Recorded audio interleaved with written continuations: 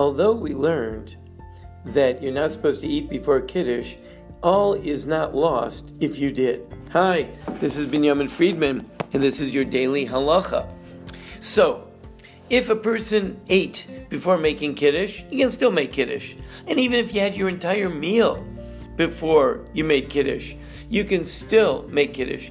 And even if you forgot to make Kiddush on Friday night entirely, and now it's Shabbos morning, you can still make Kiddush, and the Kiddush that you should recite on Shabbos morning, preferably at your lunchtime meal, would be the Friday night Kiddush.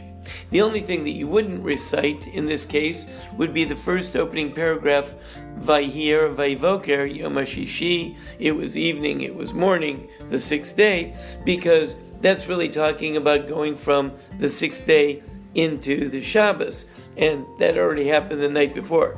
But the rest of the Kiddush, with the whole declaration that this is the holy day of the Shabbos, and God, thanks to God who blesses Israel and consecrates Israel with the Shabbos day, that you would recite even at Shabbos lunch if you did not recite it on Friday night. Now, another thing about the Kiddush, when you're making the Kiddush, there should be 2 challahs on the table. 2 unsliced loaves of bread on the table.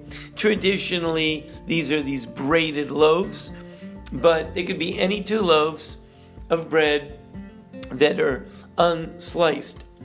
When we put them on the table, we don't just put them literally on the table, but the 2 challahs remind us of the manna that fell to the Jewish people when they were in the desert. And the manna that fell to the Israelites in the desert came 1 portion every day, but on Fridays there was a double portion. And that's why we put 2 loaves of challah on the table to remind us of that double portion. Also, it reminds us that when they came, we covered them. We put our 2 loaves on usually some type of challah board, and we cover them on top with a cover, usually a decorative cover. So a challah board or a plate underneath them, and some type of covering, even a napkin on the top. That reminds us that when the manna fell, it came in a package. First the dew fell on the ground, the manna fell on top of the dew, and then more dew came along and covered up the manna. Also, when reciting the Kiddush, we are sensitive to the fact that usually meals begin with eating the bread. And this time, we're going to go to the wine first. Usually we start with the bread and then we have a cup of wine.